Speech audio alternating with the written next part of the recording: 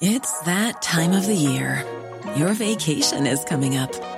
You can already hear the beach waves, feel the warm breeze, relax, and think about work.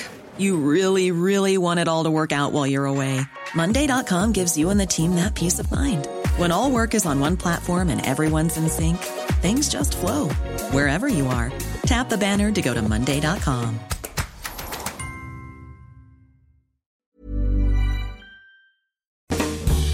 This edition of How to Be a CEO is brought to you by the AXA Startup Angel Competition. I'm Sharmadean Reid, founder and CEO of the Stack World, and I'm here to help you turn your business dream into reality. There are 6 chances to win the competition, including 2 top prizes of £25,000, mentoring from myself and leading UK founders, plus business insurance for a year thanks to AXA. Go to standard.co.uk/AXA Startup Angel for details on how to enter and complete your entry by the 2nd of June 2024. Good luck. ES Audio. Now, we don't often put an explicit language warning in front of How to Be a CEO, but before we get into this episode, there's going to be some strong language ahead. Parts of this conversation feature robust chat about frustrations and how not everything goes the way you want it. So there's a bit of honest and quite powerful swearing at a couple of points, pretty much from the start. Anyway, on with the show. When you're going into business, it's always good to bring someone along with you. Just one person would help. But 2.1 million, that's like taking a tribe. The most amazing, outspoken, fantastic women. And also they're really like your staunchest champions and they're your harshest critics. So when we do something and they might think, oh, we don't like that, we really think, okay, this is the feedback from the community. So what does that mean for us for product development? We really listen to what they're saying. The Trinny Tribe's been a huge part of Trinny Woodall's success building a makeup empire. But she didn't start with that number in 2017. In fact, the number some potential investors were more interested in was this one, 51. That's how old she was when the company launched. I did have 1 or 2 people who would say occasional comments like, how many years do you think you've got left to run the business? Which I look back now and I think, are you fucking kidding? I mean, are you kidding? I'm David Wilson from the Evening Standard. Trinny's story, like so many other founders, features a lot of barriers: age, gender, and in this particular one, fashion trends. It had been a while since she was on TV with What Not to Wear. Fashion's influencer spotlight was looking elsewhere. Determination, then, is a huge factor in anyone's journey to become CEO, and it's something Trinny has had for a very long time. It's not the first time I've done it. You know, I started doing my own businesses in parentheses from when I was about 16. So I always had the bug of being an entrepreneur. And the first business I did was a hair bow business. And on my Saturdays, I would go to the market and buy these little jewels. And then I got some people with a partner I did this with in Brixton to make these bows. And we just walked the streets and sold them. We sold them to a few stores, including sort of Harvey Nichols and things. And I did a Saturday job at Partridge's cutting meat as well. So I used the money from the Saturday job cutting the meats on the deli area, and that went into buying the stock first thing in the morning, because I started that job at like 10 a.m. and used to go to the markets at sort of 6 a.m. to 9 a.m. to get the good stuff at the right price. And I loved it. And then when I left school, the girl I did it with wanted to go to art school, and I didn't want to go to university, so I thought I'll just keep this going. And I didn't have the strength at the time to think I could do it by myself. I liked the fact that even though I've always generally been the more organised in these partnerships I've had over my years, I like the momentum of not doing something by myself. It's a very different mindset. So I then did, a few years later, a company called Socket to You. It sold socks. I got girls to sell them in trading floors. I went to Barter, this Eastern European sock company, and made a deal with them. They were not that well made, the socks. There was a bit of backlash in terms of men's socks falling down. But we had about 6 months of a phenomenal sock run. In between that, actually, I had a shirt pressing business that I also did. And I got girls who also wanted to earn money in sixth form. And we charged £1 per shirt. This is in the 82. And then working with Susanna was in a way a self-employment experience. But it wasn't starting a business. There's a fundamental difference between having a contract where you're a self-employed person and then wondering if that next August that contract will be renewed. So being ready to start this, I think I looked at all my failures, my dot-com bust in 99, 2000, which I learned a tremendous amount from. And what I learned from those of, that first experience, I overhired too quickly. I'm going to say I got funded too quickly, because that really has an effect if you are well funded too quickly without having to be a scrappy startup. You don't learn as much. You just don't, because first of all, you hire in experts earlier on. You don't have to learn it yourself because you think I can hire an expert. And so this time, it wasn't the best time to do it. It was the worst time. And I hadn't got any future revenue. All my sort of contracts had sort of dried up. My royalties had dried up. And I had to get out of the lifestyle I had because I couldn't afford it. But it was also the time I was 50.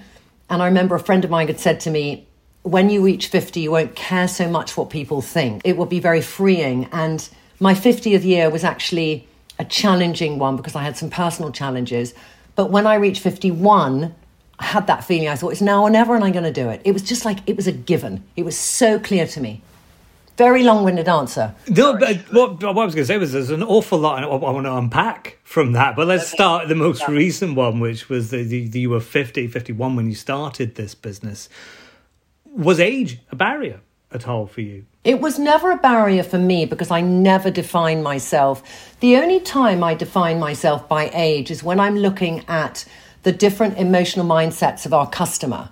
And I'm looking at sometimes with a predominantly younger team, and they're incredibly good at understanding attitudes of people irrelevant of age. But there are certain moments when we think, what age model should we have that represent what we're doing? And we want to have from 18 to 83. I know as a woman in my 50s what I feel for a segment of our audience, but I think our team are really great. And they, whatever their age, they know how people feel who we want to get in touch with and tell about the brand. So it was only more of an issue with investors, actually. And I came across some age bias when I was seeking investment of people feeling, first of all, the category that I was going after of this plus 35 woman was not a great category. And what I was doing in tech with personalization was much better for a millennial or a Gen Z. So, why didn't I shift my whole proposition to go after 20-year-olds? I did have one or two people who just would say occasional comments like, how many years do you think you've got left to run the business? Which I look back now and I think, are you fucking kidding? I mean, are you kidding? But it's there. And, the joke in my team is I have more energy than my team. It's like there's 200 people in the team, but they always comment on this thing. And I just think it's so ironic that there's some investor saying, but do you think you'll have the energy? And I'm like, oh God, really? But anyway, that's, I can look back now in the position I'm in and laugh. But at the time, I just thought, please may I never be in a position of being biased around people's ages. There's so much bias anyway. It's one of the biases we should so easily overcome. But why didn't you then, given it might have been a bit easier for you to do what those financiers were suggesting and go for the 20-year-old market, why stick to your guns? Why go, no, it's 35 plus, that's what I'm doing? Because I knew that was the gap in the market. There were so many people going after. There was Glossier, there was Elf Cosmetics, all those brands, which was very much at the time when I launched in 2017. It was that real, you remember this, it was like that real zeitgeist of, churn, many, many new customers. And it was all about the new customer number, creating unicorns, amount of customers. And I always felt I wanted to go after this audience where it would ultimately, the judgment would be about retention. And now we are in a market where the judgment on D2C brands, which there will be a lot of people who will not make it through the next couple of 2 business cycles, it's about your retention. What it meant for us is when we launched, the benchmarks that investors wanted to see of that kind of hockey growth didn't happen in year 1 and in year 2 because we were just growing very slowly. We had these cohorts who were incredibly loyal, but we just, weren't getting, 500 new customers a day at that stage. That probably was a very big challenge too, of people saying, these people won't go online. And I was thinking, but I'm making something from my experience of all these women I've met around the world who just say how confused they are at the makeup counter. I can actually solve a lot of their problems by persuading them to come online and get matched personally. And that took lots of convincing, because that association with a gamification around beauty is so associated with a younger audience, and only post-COVID is it associated with that virtual try-on, which a lot of traditional beauty brands had to, catch up with when we went into lockdown for on and off for 2 years, because they had no revenue through retail. So they had to kind of get their customer to try things on online. And it was a far broader market that was understanding the importance of technology to sell makeup. What I thought was interesting there was how you talked about the strategy of retention, which is what a lot of companies are now doing. Back in 2017, you're right, it was about charging, getting new one and build. But now it's about that slow build up, effectively creating a kind of community around your brand. And that's what you do, isn't it? I mean, you did a lot of work on social media, a lot of work on Instagram, talking directly to potential customers. When you build a business plan, I mean, for anyone who's listening, who's, starting a business, you always think, how do you build out that 3 to 5 year plan when you have no revenue yet? What do you base it upon? It's one of the biggest challenges, because you overarch and people won't believe you, and you undersell and people won't invest. And it's like you want to give appetite, but you want to have a basis. So I really felt the only true basis I could do is say, I have 110,000 followers, is what I had then. So I'm going to say 3% of them will buy. And then I'm going to say how many more followers I'll get per month. And I'm going to grow it initially on that social media following, because nobody knew the brand Trinny London. A few people knew me, bias or none. They knew that there was a name awareness.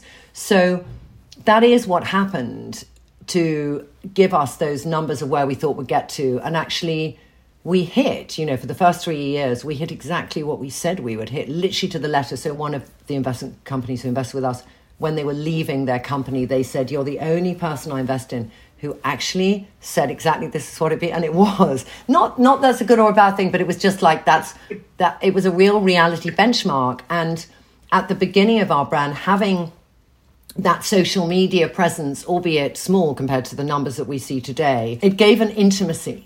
And, when you're talking about beauty, it's a very intimate thing, and you want to be able to have conversations with women that are really personalized and make them connect emotionally.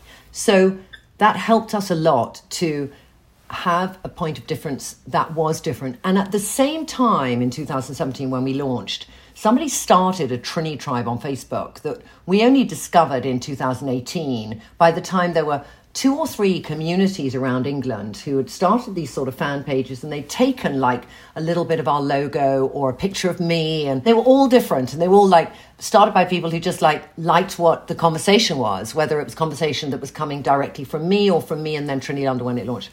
So we got in touch and we said, look, you're calling yourself the Trinny Tribe. Do you want us to make you a little logo? They were all would have one person who'd be an admin to this community page, and then they'd have to manage it all. So quite a lot of work. These people are very dedicated.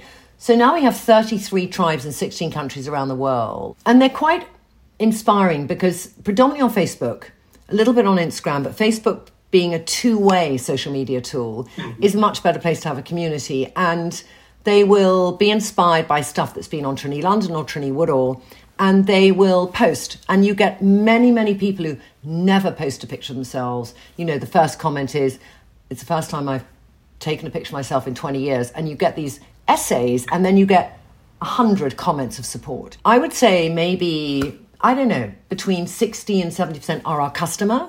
But some of them might never be our customer, because we're beyond their price range. But it doesn't stop them following, and it doesn't stop the growth of that community. And the most important thing with a community, when you're a brand, having a community, it should be autonomous to the brand. We localized warehousing to Australia. We had 10% of our customer or 15% of our customer in Australia. And we decided to localize warehousing, which is, when you get to a growth level where you do localized distribution, it opens up a whole new aspect of your business. When I went there, and I've been there 3 times, we did tribe events, and they all came and activated. I'm on the morning news there a lot when we do things, and they'll all be in the audience. I mean, they infiltrate through everything, and they're coming in.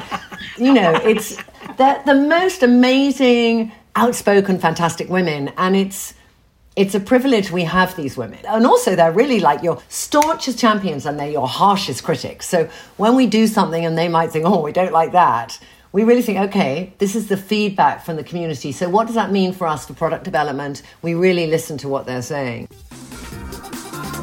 And if you're in the Trinny Tribe, or you want to know how it was built, Trinny is one of the speakers at our SME Expo event. It's being held on the 25th and 26th of April at Excel London. Tickets are free, and there's loads of other speakers there too, like Deborah Meaden and Charlie Mullins. And we'll be recording a live edition of How to Be a CEO with Crept and Sasha, the founders of Nala's Baby, the kids' cosmetics brand. Go to smexpo.co.uk for more details. Come and hang out with us.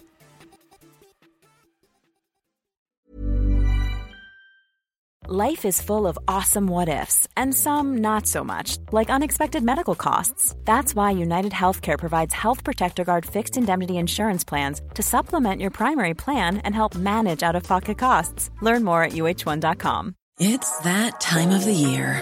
Your vacation is coming up.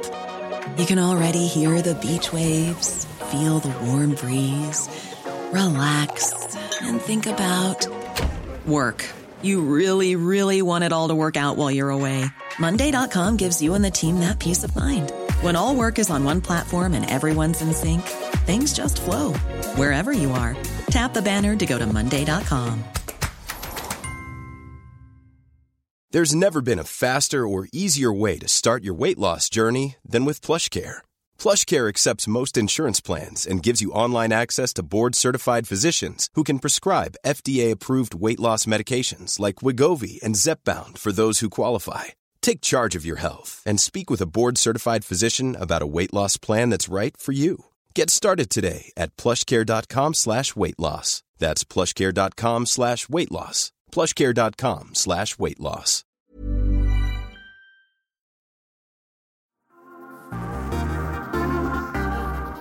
So obviously a lot of those women are supporting you and supporting your business.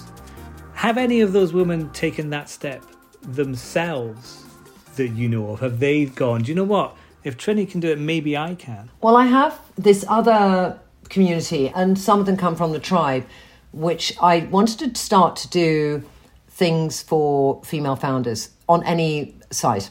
So I started this thing on my own Instagram called The Elevator Pitch. And we started it before lockdown. And women would come to the office and they get in the elevator with me, literally. It's a basement to third floor, all right? So it's a 30-second pitch. And in 30 seconds, they'd pitch the idea and then we put it just on stories. But we had really good traction, and we did lots of call to actions at the end of these pitches saying, go and check out the site, go and check out the products. And when we had very good conversations and people were very articulate about the challenge they felt about growing a business, we put some of those Q&As on as well. So then last month, International Women's Day for us is a month, all right? And we do a lot for International Women's Month. We do a lot of interviews with people, but we got these women to come. And we had the first Trinny London Founders Lab.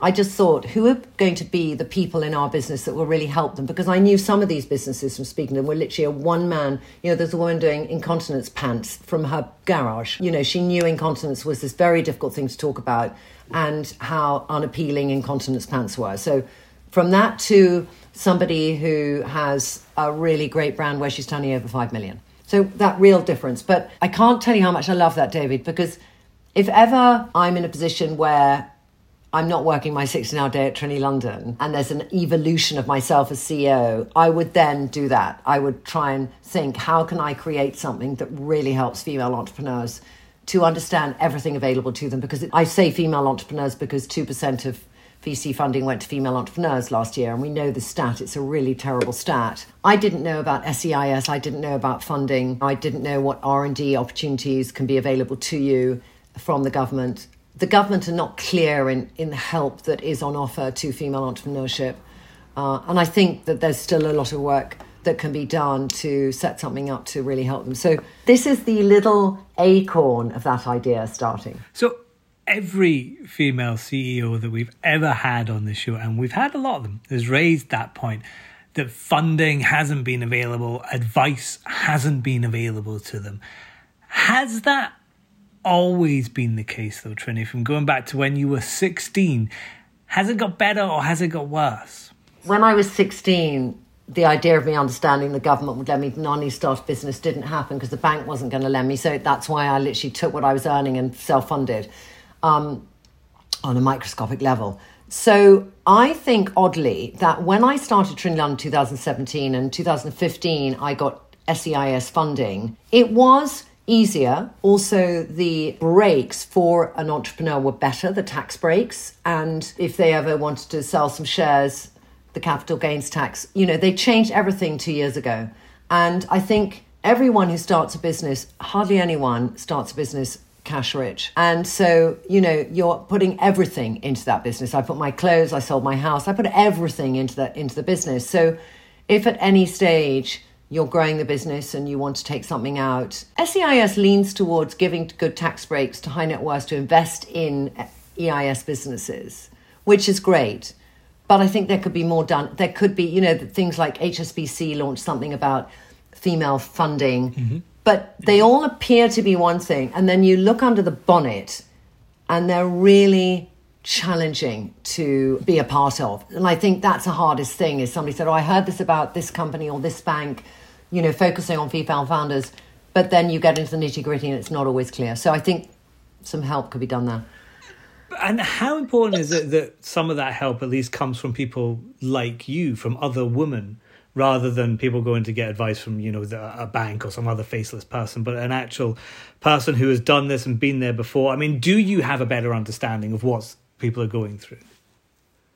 I think you do, because I'm not going to tell you who this was, but, there was a situation I found myself in where somebody we had retained in a capacity of an advisor of some sort came, and I walked into the meeting and there were 7 men sitting there. And I said, is someone in the loo? And they went, no, we're all here. And I went, so to a female founded business with 84% women, 7 of you come and not one of you is a woman? And they say something about it being difficult to hire in the sector females or something. And I nearly thought, let's find other advisors here, because it was just, So there is a lot of work to be done in traditional sectors where there needs to be a little bit more focus on that. I'm not saying that I think I would take a woman's advice over a man's. I'll take the best advice.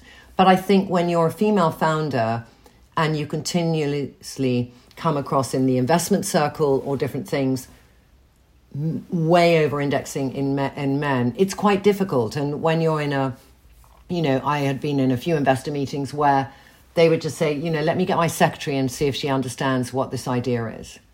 And it's like, if I was in a different sector, that wouldn't have been said. And in a way, it's kind of common sense. Would she use the makeup? And I always in that situation put myself, and I thought, let's say it was some shaving cream, all right, and somebody was pitching me, and I'd say, well, I need to get some market research here. Would people use it? But I just don't know if in that meeting I would think, is it a bit insulting if I call in my male assistant and say, hey, would you use it?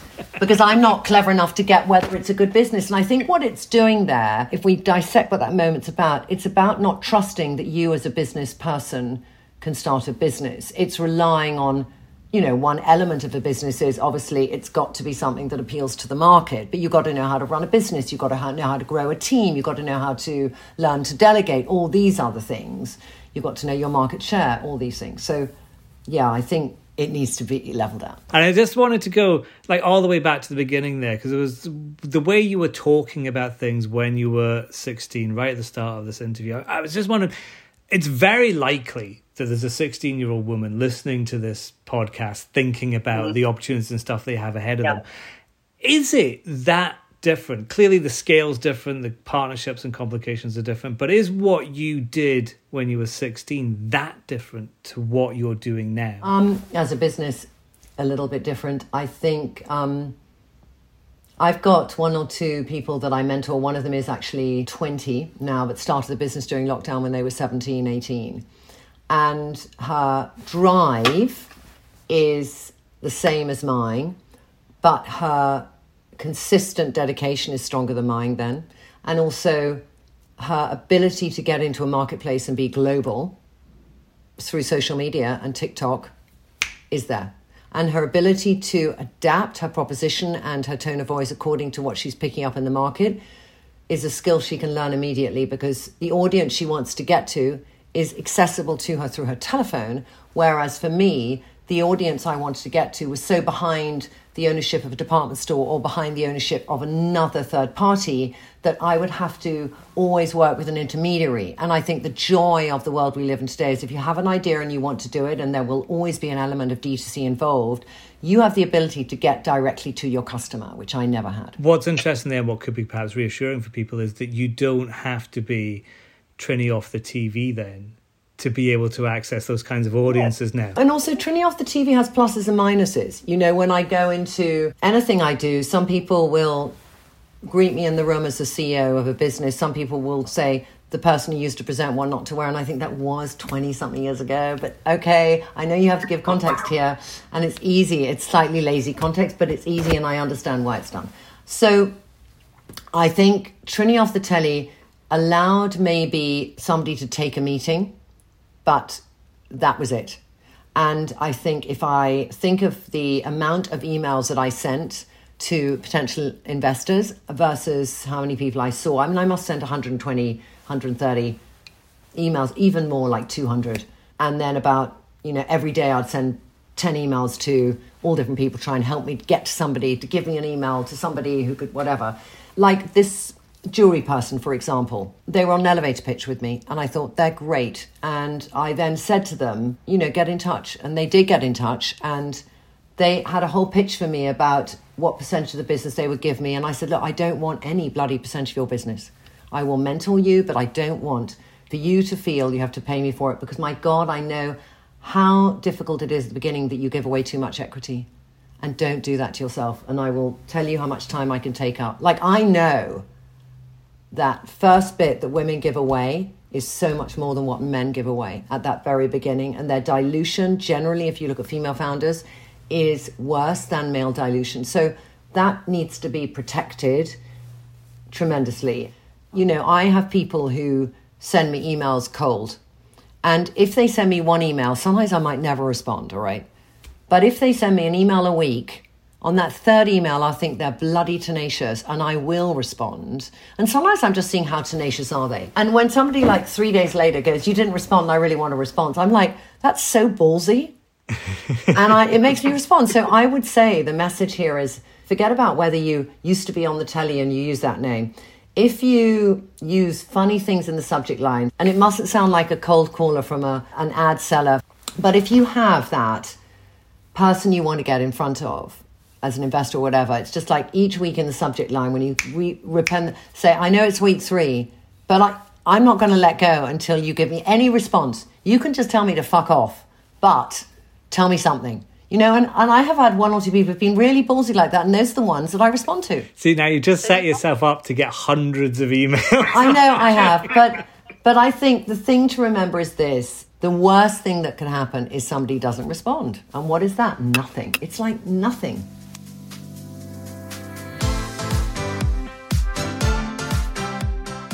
That was Trinny Woodall of Trinny London. Go to standard.co.uk/business for more interviews, news and analysis from our top team. How to Be a CEO is back on Monday. We'd love to see you then.